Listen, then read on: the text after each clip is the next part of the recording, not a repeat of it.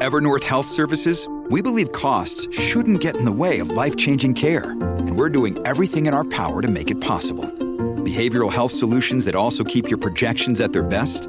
It's possible. Pharmacy benefits that benefit your bottom line? It's possible. Complex specialty care that cares about your ROI? It's possible. Because we're already doing it. All while saving businesses billions. That's Wonder made possible. Learn more at evernorth.com/wonder. It's the show, No Worries, on Point and on the podcast. Why is there so much secrecy when it comes to what our kids are learning and where education's headed for the future? We're going to look into the systemic wall of secrecy that keeps prying parents shielded from what we actually have a right to know when it comes to educating our kids. We'll talk about part of the collateral damage of COVID-19, which has, of course, been an explosion of mental health and suicide issues, but also this spike in opiate deaths no one is talking about because of COVID taking the attention. We'll also talk about a pretty big legal fail as one of the biggest cases on organized crime gets tossed out of the courts because of sloppy police work. Let's get talking.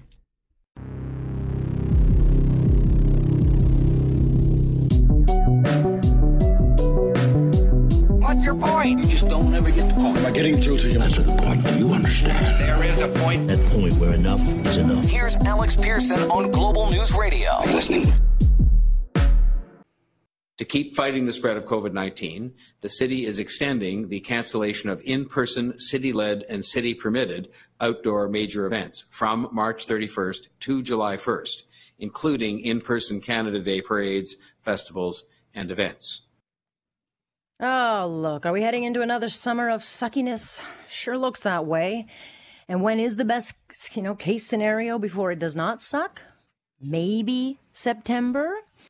So are you ready to live like this for yet another 7-ish months? I mean, you good living with all these restrictions, not knowing if your kids will go to summer camp or knowing if you can take that summer trip. Because as you heard off the top of the show there with Mayor Tory, the city of Toronto has now killed this huge list of big summer events. So no Pride, bunch of marathons are canceled, things like Jazz Festa, Canada Day festivities, North by Northeast. And this is, of course, a best case scenario because we should all well know now that the goalposts move very, very easily with these health experts. And I don't know about you, but I'm not okay living through yet another COVID summer because we should have vaccines. And without them, this is what we face. Dr. Tam saying yesterday that the restrictions will stay around until September. And, I don't understand. Why do we settle with failure? Have we gotten so many participation ribbons through our life that we as Canadians were just thankful that those in charge are trying their best? Oh, they're trying, because we shouldn't be. And the breaking news on Tiger Woods on Tuesday certainly overshadowed Dr. Tam's comments. But she was saying, she hopes that we can get back to some kind of normal by September. She can't guarantee it because, of course, that some kind of normal depends on a whole lot of fine print, like how bad the third wave is, but more importantly, if we can actually get vaccines into the arms. But when you go on their track record of both these health experts and our elected officials, I'm just going to go out on a limb and say that September, I think, is a pipe dream because every best guess they have had since day one has been wrong. Every single one. And the reality is, no matter how much we sacrifice, and we have made enormous sacrifices, these experts have failed to deliver time and time again. And for some reason, we just put up with it. We're all in this together, eh? We've allowed ourselves to be brainwashed by the spin doctors that their failures are just a part of the learning curve of COVID, of course. We'll get through this. They've got our back. And I guess we've lived up to this notion spewed out by the Prime Minister that, it's not about the starting line. It's about getting to the finish line. I don't know why that is a good talking point. We've allowed ourselves to become a nation of Leaf fans, We're always hopeful that we'll win. We just never do, right? By the time we get to the finish line, we are going to be limping across it alone. We're going to be left in the dust by countries all over the world who are actually winning and who are actually going to go and enjoy a COVID-free summer because they're not losers, because they didn't settle for the participation ribbon. I was talking to my sister today, who I haven't seen in a year and a half. You know, we're hoping that maybe I can see my nieces in the summer. But of course, I don't know. I don't know if the borders will be open. But like all of you, haven't seen family in a long time. But she was telling me, next week I'm going to get my vaccines. Her biggest challenge was she just couldn't figure out which one she wanted, the Moderna or Pfizer. And I'm just like, oh my God, can you imagine the luxury? Can you imagine? But we did get a schedule for when we might get these things. And anyone under 60 is still months and months away. So, 80 years and up, hopefully they will get their shots by the third week of March. 75 years and up, April. 70 years and up, May. And that keeps going. June for the 65-year-old plus crowd. And by July, maybe we'll get to the 60-year-old. And for the rest of us, if you're under 60, it is sometime after that. And this is all based on the ifs. If Trudeau gets his great big vaccine portfolio delivered. And even General Hillier, who spoke today, he can't say if we'll be vaccinated by Labor Day because, as he said, all he has is the Trudeau talking point. We're going to take them at their word that the vaccines are going to arrive. I'd love to say, by Labor Day weekend, we're going to have every single person in Ontario who is eligible and who wants a vaccine to have one. I'm a little bit reluctant to do that because it depends on the arrival of those vaccines. I say this, if the vaccines arrive and the numbers required, we'll get them into the arms of the people of Ontario. Not really all that inspiring, there's no question about it. We've got to get the elderly and the vulnerable done. Absolutely done first. But in my mind, they should have been done already. But that it's not going to happen until June, I think for a G7 nation is pathetic. And I haven't seen my mom in over 13 months. Well, it means she won't tell me her real age, but I do know she's under 80, but I also know she's over 75. So we're looking a little ways away before I won't see her. Certainly we won't see them for Easter. But, that is what we're in. I don't know about you, but certainly we're all going through this. And what it also means is, for a majority of this province, those driving the workforce, those of you out there taking the risks on the front lines, kids and teens who have literally been robbed of childhoods. Really, two full summers robbed. We're talking 11 million Ontarians will not get a shot for months because we're nowhere in the queue until at least July. And that has a cost. The economy will stay shut down. Certainly can't plan for anything. Can't hope for much. And a sobering poll came out today, and I think, and we'll talk about it a little bit later on the show, but I do think it speaks to the actual costs of COVID because the virus sucks up all the air in the room. It is blinding us. And these experts, all the time, they talk about, these other casualties being caused, by COVID. But what they don't talk about are the casualties being caused by their mistakes. They don't talk about those who lose jobs. Those not getting diagnosed for things like missed illnesses, cancer, heart disease, because people can't get doctor's appointments, mental health suffering.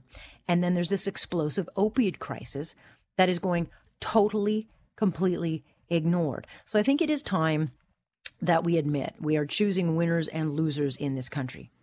And all we get every day are these reminders about dangers of COVID. Dr. Davila comes out and she's so concerned, the most she's been concerned every day. I've never been as concerned as I am now. Yeah. She said that last week. I just wish I would hear that kind of concern for those being killed or destroyed by daily struggles, and the health threats that are completely being ignored because apparently we can only focus on COVID. And so while Dr. Tam, seemed pretty positive, on Tuesday, she's hopeful. September, we could see all these restrictions lifted. And I'm talking, 7-8 months more of this BS? That is no cause for celebration, if you ask me. It is a failure. It is a participation ribbon, and we should not wear that with a badge of honor. So let's raise the bar. Can we please? Stay with us on Point. I'm Alex Pearson. This is Global News Radio. The question is, what do you actually know about your kids' education? What are they learning? how is it being taught? And I think parents, and I certainly did, got a bit of an idea during this Hellish on Learning chapter that we did online. I have to be honest, I saw a lot of focus on things like Black history issues, which don't have an issue with it, but I would, in this time, certainly like teachers to be focusing on the real fundamentals of education. And in Ontario, we know that the unions have a huge hand in curriculum, even though it is not their concern and it should not have any hand in what is being taught. But there seems to be this wall of secrecy around kids' education in this country, be it what they're learning right now, and even when it comes to future plans for where education's going. And from my perspective, we seem more focused on things like social justice issues and not the foundational tools kids are actually going to need so they can be prepared for the big old world. Paul Bennett is Director of Schoolhouse Consulting. He joins us now with a newish segment that we'll be doing every other Wednesday called Education Watch. And Paul, it is good to have you. It's good to be with you, Alex. Looking forward to this series. Yeah, you've actually been writing about this issue of secrecy, which you feel is systemic in the public education. And I don't think a lot of parents know about that. What is so secretive that we aren't learning? Well, secrets are hard to fathom and hard to ferret out because by their very nature, they're designed to be concealed. And as a large bureaucracy, education, whether it be provincial or district education, is in a sense a bureaucracy. So there are built-in factors which contribute to secrecy and essentially denying access to information. So while we have laws which guarantee citizens freedom of information, much more emphasis is placed on the protection of privacy, especially in the education sector. So my argument today will be, and this is for your listeners, will be that we need to take a closer look at our educational authorities and the practices they use to thwart investigations and to conceal information and to practice secrecy. And I've got a number of examples. I would venture to say, Alex, that there is an award that you may have heard of. It's a satirical award called the Code of Silence Award that's awarded every year, and it has been since 2001. And my view is more should go to education authorities, and all the scrutiny seems to be on provinces, municipalities, because that's where the journalists tend to focus their energies. Yeah, I mean, it's a bit of an oxymoron. We are talking about public education, and so there should be no secrecy in public education. And yet, you're right, we do have to kind of dig and find out what's going on. And is it a specific area that you're talking about where secrecy is? Is it, whether it's incidents in school? I mean, we just read an investigation by the Toronto Star last week about a number of teachers who had been, violating codes like sexual relationships with teachers or between teachers and students. And it took years for this to come out. We learned about that. But again, it took an investigation from a major Toronto paper to even get that kind of information, which again should be put out in the public domain, given it is a public education system. I identify 3 issues or 4 issues that constantly come up. One is essentially learning time. Why is it being lost? How much? And what are the consequences? The second is student attendance. What's the rate of absenteeism? And how often are teachers absent because of the stresses of the job? A third thing is teacher discipline and misconduct, and what's the big cloak of secrecy around that? And I would argue a final one and a significant one is curriculum changes. What are the reasons that there's so much opposition to certain changes and so much support for others? And so why has this, do you blame the fact that it's become such a bloated and huge bureaucracy supported by a very, very powerful public union that we have come to this point? It's a significant factor, and you wouldn't want to discount that. But most of the cases that I tend to uncover, and this is covering the country and doing investigations all over the place, amount to something, I would say a lesser offense, which is diversionary activities designed to conceal information and prevent further discussion of them in the public domain. And there's even a phrase that's often used to describe this, and I'm going to go to a scholar in, believe it or not, in Scotland, who is famous for this. Her name is Eugenie Samir, and she discusses the hidden face of power.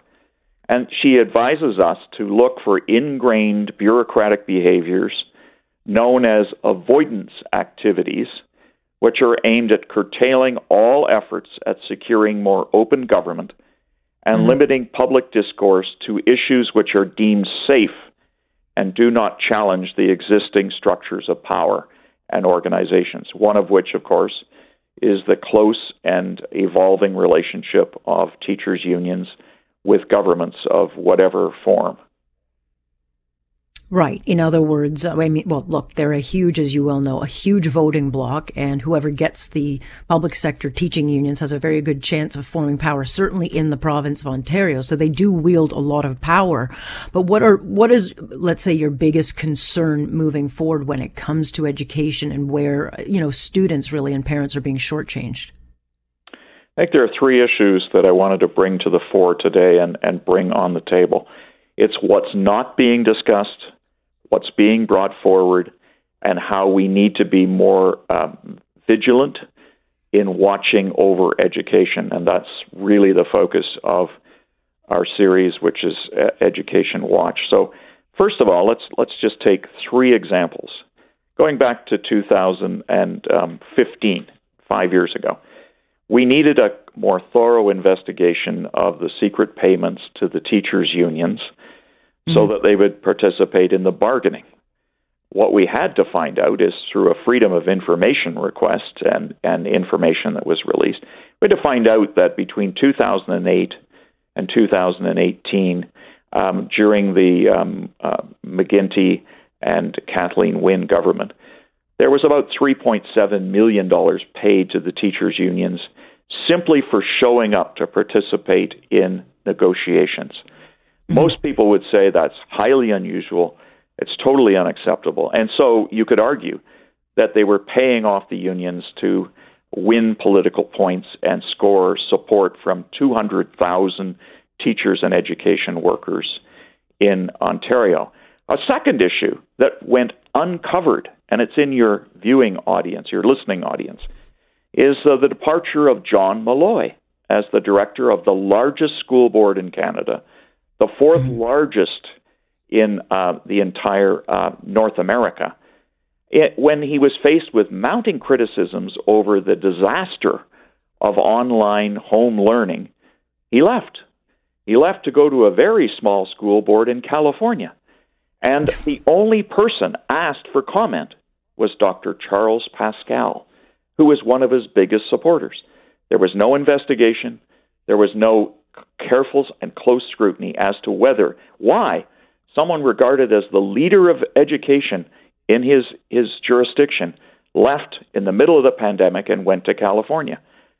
Well, I'll tell you, I'll stop you there. Like, it's so secret. I didn't even actually know. I mean, and I'm someone who's pretty in tune with education, right. But the fact that this is something that I'm learning, this is something that has clearly been kept very quiet.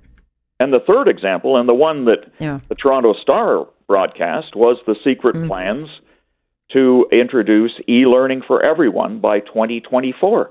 So the Toronto Star and all of its, I would say, acolytes who support the Toronto Star, very closely aligned with the teachers' unions.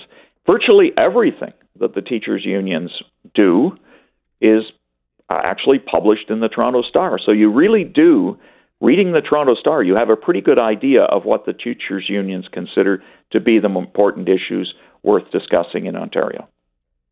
Well, it kind of, and we don't nearly have enough time to talk about it, but it certainly shows how important it is to have local news coverage so that, we can do these access to information, searches, because it's really the only way we find out, because it's not being, of course, put forward broadly. Paul, I'm up against the clock on this, but we'll certainly continue talking about it, but I appreciate it. It certainly gives us food for thought. Well, thank you for inviting me, and I look forward to future conversations in our series. Absolutely. That is Paul Bennett, Director of Schoolhouse Consulting, and will continue doing this because it is not an issue that gets covered widely because simply COVID is sucking up all the oxygen in the room, but certainly worth putting a focus on. Stay with us on Point. I'm Alex Pearson. This is Global News Radio. The pandemic has occupied so much of the mental, emotional, and intellectual bandwidth of Canadians. And what that has meant is that issues that we used to spend a lot of time talking about, such as opioid dependency and the opioid crisis, have really fallen down the list of priorities. All right, that is the voice of Sashi Kurl of Angus Reid, who looked into these record high opiate deaths and the fact that they've fallen off the radar. And we call this collateral damage of COVID, but I think it really diminishes what the term really means, because the collateral damage of this pandemic is the pain and suffering of those not getting surgeries or diagnoses for other illnesses, mental health issues, things like suicides that have skyrocketed. And of course, now this shadow pandemic, the country's opioid crisis is completely being ignored. And Angus Reid, as they dove into the number, reveals that Canadians do know that there's a worsening crisis, but we seem to care less about this than we do the virus. So we've basically become okay, I guess, with picking winners and losers. Jeremy Devine is a psychiatric resident at McMaster University, specializing in the area of addiction and drug policy. It is good to have you back on the show. Thanks, Alex. Good to be here. What do you make of these numbers? I mean, there are so many casualties outside of COVID that are going on. They're not getting any focus, as if we kind of, as I say, we seem okay with picking winners and losers. It's a real shame. When I kind of gaze into my crystal ball, I can see an end for the pandemic, sort of in the not too distant future. When I look at the opioid epidemic, on the other hand, and where we're headed with that, I don't see an end, really. Things have been getting worse and worse. And it's a real shame that public interest has kind of fallen in that, as indicated by this recent poll. Yeah, 7 in 10 Canadians know that the epidemic of opioid deaths are worse, or addictions. We just don't think about it as much. I was actually surprised by this. 42% of Canadians polled before the pandemic were really knowledgeable about this issue. That number's plummeted now to 16. And it's not just a BC problem. We're seeing this in cities right across the country. Right. And I've heard the term sort of a dual pandemic, that mm-hmm. both of them interact and feed into each other. It's a very, very challenging problem. And it's a shame because with the opioid epidemic, as I'm sure you previously discussed, cases are skyrocketing. We had more opioid overdose deaths in 2020 than in any year in recent history. So it's just a really, really unfortunate problem.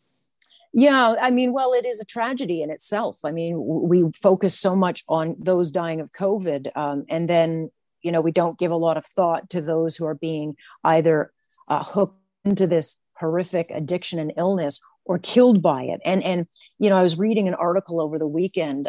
There was an obituary of a 16-year-old boy whose parents went public with the reason he died, and he had some kind of medical issue and got addicted to opiates, and he's now dead. And they broke their silence because they want people to understand, it's not just some homeless person in the street or some, it's not just this. I think we have like a profile of who we think this is, but it is affecting, everybody from mothers to business people to 16-year-old kids. That's absolutely correct. And it's a shame because, of course, we need to address the COVID pandemic. But this overshadows the ongoing opioid epidemic. And it's frustrating because it detracts from a lot of work that's needed to reform Canada's addiction treatment system. As it stands right now, we really do not have a functioning addiction treatment system. If I can be frank, Alex, a lot of our modern drug policy and recent interventions, they're directed more by activism and these ideologues rather than broadly looking at the problem. They really specialize in that sort of small homeless population. And I think that we forget about everyone else who is impacted, who isn't necessarily marginalized or homeless. Not to say that they don't need care, but we're not taking a very broad perspective on the issue, in my opinion. Right. I did find that interesting, though, when you look at the numbers of this survey, it also found that a majority of people actually support what you're talking about, which would be a compulsory treatment for people caught in these addictions instead of supervised injection sites, which is always the kind of popular talking point we hear. I was struck by that number that almost 90% of Canadians polled support mandatory treatment. And what that shows me is that there's a real disconnect between what the federal government is sort of implementing and what Canadians want for those who struggle with addiction. And I'll point out also what the drug users themselves want. Everyone who struggles with addiction at one point does want treatment. They want to get off the substances. Yet, because our drug policy is so dominated by activism, what we get are ludicrous, in my opinion, interventions such as Safe Supply, which simply give more and more opioids that don't really treat anything. It's a big problem. Well, it almost keeps the person jailed in their addiction. It doesn't offer the hope. It just offers them another day to live. But we also, and have been hearing it more and more, is why aren't we just decriminalizing these drugs as if that is the answer? And where do you stand on that? That's a very, very tricky issue. I'll say that in areas where the opioid addiction is currently the worst, namely in BC, there already exists a kind of de facto decriminalization. Police have been very clear that they don't arrest people who have simple drug possession. You generally only get into trouble with the law if you're sort of committing crimes as a consequence of the addiction. So what I'm saying is, in a way, we have decriminalization in BC, and yet it has not been at all a panacea. In fact, I wouldn't say it's really worsened it, but it hasn't really made a big difference. So I'm a little ambivalent about the idea of decriminalization. I don't think it'd be harmful, but I don't really see it being helpful by itself alone. You know, there have been hundreds upon hundreds of millions of dollars. I've actually lost track of all the announcements that have been made at the provincial and federal level about, mental illness supports. And it sounds like a lot is being done. I think if I don't understand where the programs are, someone in crisis, I think, would have a really tough time navigating what is available now. And we have so many cases now, and I'm sure you can talk to it. I'm sure you're seeing it, of people who were perfect well before this pandemic, only to succumb to things like anxiety or maybe depression or stress from whatever, be it whether they're getting sick from the illness or scared of it, or they've lost a job, or there's financial problems. There are so many issues going on now with mental health. Have the changes announced by all these levels of government made it better? Or is it just a big pot of money and a patchwork still? Oh, it's such an interesting problem. I mean, I think, to stay on the topic of opioid addiction as it relates to the crisis, there was a very unfortunate time, which accounts, I think, for why there was a spike in overdose deaths in 2020, where CERB was being distributed very liberally with very little oversight to almost anyone who applied. And tragically, what ended up happening was that many people who struggle with active addiction did get enrolled in CERB, and suddenly they have $2,000 checks coming every month. And it's to be expected that when you struggle with drug addiction and you're handed quite a lot of money, it goes to drugs. And that was very clearly noted as a reason for why there was a spike in opioid overdose deaths. And yet we don't talk a lot about that, but it's a prime example of how you simply can't just throw money at the problem. In fact, that made it worse in many ways. We in some ways enabled opioid overdose deaths. Interesting. And, COVID will go away, but these mental health issues and addictions are not going to go away. Have you been able to gather any data or have any forethought on what we're looking at once we get out of the haze of this virus?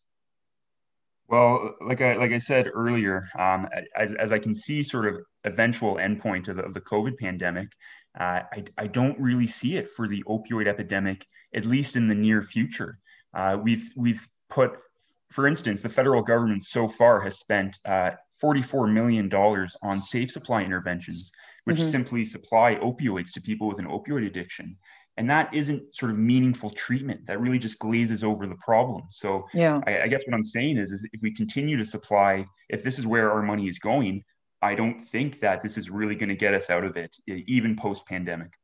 No. And do you have any kind of information or data as to how a program could be built to actually get people the help they need? Because right now, you have to have money, and you have to also go on a waiting list. So if someone wants to get clean and get healthy, there's such a wall between that, and so many, so much red tape and costs that a lot of people they either die or they just never get help. Exactly. And there's so much room for reform for our current addiction treatment system. I work in the emergency department, and I frequently encounter patients who have landed there as a consequence of their drug use. Yeah. And sometimes it's a turning point for people.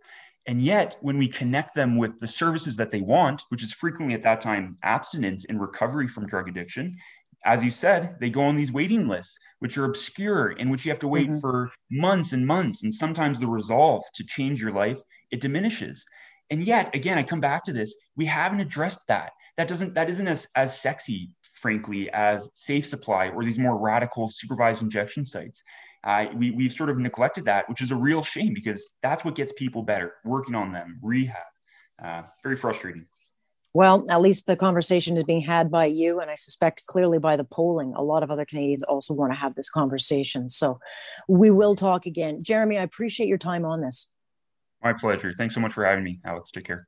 Jeremy Devine, who specializes in this particular area of addiction and drug policy, and doesn't follow the popular narrative. And again, clearly by the polling, there is a narrative that's not being talked about. Investigators targeted 11 cafes, which generated much of the wealth for the Figlio-Meny crime group. A large portion of this income stems from the use of video gaming machines you see in front of you, and the loans made to patrons to keep them gambling, regardless of the amount of debt that they'd incurred. Oh boy. This is a case involved 500 cops, took down one of the largest anti-mafia operations in York Region's history. And what you were hearing there was what we learned back in 2019. And that's when cops rolled out this huge show and tell of just millions in cash. There were 27 homes, 5 Ferraris, and hundreds of bank accounts. It was dubbed Project Sindicato. And 15 people were charged with some pretty serious allegations, things like illegal gambling, loan sharking, and laundering, which was alleged to have been done through regular visits to legal government-run casinos. And today, we learn that the case that cops called one of the biggest organized crime busts in York Region has completely fallen apart and now been tossed out of court. Steve Metelsky is a criminal psychology professor over at Mohawk College, also author of the new book, Undercover. Undercover or Undercovered? Undercover. What's the title? There you go. There we go. I knew it was brain fart there. Good to have you there, Stephen. What was your well, of course I'll have you back because this is your area of expertise. In particular, you wrote about this particular group in your Blue Line magazine. How big of a failure is this? Well, when you get into these types of investigations, like Wiretap Part 6 intercepted communication investigations like this one, especially when you encroach into the area of lawyer-client privilege communications. Like, this is the highest threshold for any type of investigation, because everybody has a reasonable expectation of privacy. So when you look at these criminal investigations, investigators, the affiant is a name for the warrant writer. They have to, in a full, frank, and fair and very detailed document, convince a judge, he or she, that the police can legally intercept these private communications. So for, an investigation, Sindaco is, an Italian term for association or union. And this was over a year collaboration with York Police, Canada Revenue Agency, and Italian authorities. It wasn't parallel. It was an intelligence sharing investigation with the authorities in Italy. So for this all to be, the charges stayed, it's surprising, but it's not, because defense lawyers, this is the first thing they are going to target, especially if there is an issue of such a high caliber nature of a breach of a lawyer-client privilege. Right, which would speak then to why were they so careless or what went wrong, but nonetheless, it was enough that it got these charges tossed out and the case completely falls apart. You've written about this. This is the Figliomeni crime group. Who are they and what was the implication of having them busted down and what does this mean to the organized crime world when we're talking about Ontario or Canada for that matter? Yeah, when you look back between 2016 and 2017, Alex, that's when the GTA, Southern Ontario, there were dozens of homicides, attempt homicides, fire bombings, cafe fires, drive-by shootings, and this was all attributable to the traditional organized crime violence in the GTA, specifically with the amount of money that gambling brings in. So when you look at the 'Ndrangheta, which is the Calabrian faction of the Italian mafia, their base is in Calabria, Italy, and that is where the epicenter is. But they have cells and tentacles all over the world, and one of those main areas is the city of Toronto, North Toronto, up in York region. And when you just take these rackets, specifically gambling on their own, Alex, between, in the back of cafes, in poker houses, and that would be even more lucrative online gambling, they're making millions and millions and millions of dollars. And we're not even talking about drug trafficking or any of the other rackets they're involved in. So this was the main reason, a lot of the violence that we saw in the Greater Toronto Area in Southern Ontario was directly attributable to that, the power struggles over the territories that the mob controlled that were making so much money for them. And there's so much organized crime in this country, certainly in Ontario. I mean, this country is flooded with dirty money that's come in. Of course, it started in BC and then flooded away the country. And again, getting one of these types of organizations taken down is hundreds of hours. And this was not a short investigation. And so when you see it fall apart, it's not like they can just pick up and start yet another project and start doing it again. So where does this go from here? Well, when charges are stayed, I mean, it's pretty telling when they use the word unlawful. I'm not privy. I'm not sure exactly what transpired. But for the Crown to stay the charges, I think it's pretty significant. They do still have technically a year to lay additional charges or bring those charges back, but it has to be under the premise of it's a foundation of new evidence that's garnered. Right. And when you look at these investigations, it's not just the police hours that are put in this. There are hundreds and thousands of hours of civilian people that are part of these investigations too. When they call it, live on the wires with these wiretap communications, all that information sometimes it has to be transcribed and listened to live. Other times it all has to be transcribed. So that's just one part of it. So these Part 6 investigations are the top echelon. Like when you look at the Vito Rizzuto crime family in Montreal, there was no coincidence that mob boss Vito Rizzuto, his son and daughter were both attorneys. And he used that to his advantage. And he would hold a lot of his meetings with different criminal associates in the law offices of his son and daughter because they had that lawyer-client privilege. And that threshold, to convince a judge to wiretap a lawyer's office or otherwise, I mean, that is really the highest threshold of, invading and intercepting that private communication, especially with that privilege there. Okay, I don't have a lot of time because I'm running up against the wall and I could go on for a long, long time. But now what happens? Do you see a jostling for territory? Is it business as usual? What happens from here in the game of organized crime around this particular region? Well, with any investigation, Alex, organized crime, whether it goes to court, whether there's an acquittal, whether there's convictions, the police, the authorities have to provide disclosure. They call it the 3 Fs, full, frank, and fair.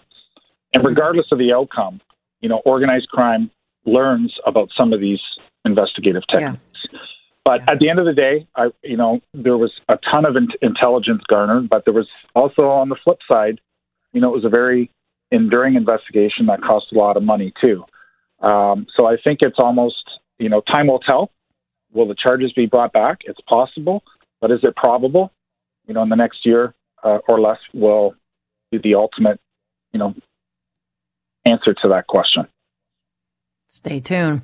Stephen, I appreciate your insight into this issue because I know you follow it closely, so I appreciate your time. Thanks again, Alex. Stephen Metelsky joining us, and of course he has just written a fascinating book called Undercover, and it's kind of gives you the background scenes as to what goes into investigations like this, but certainly worth a look. Big case, though. Oof.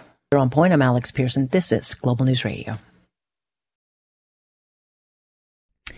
You, of course, can catch us live Monday through Friday starting 6:30 sharp. I'm Alex Pearson on point, and this is Global News Radio.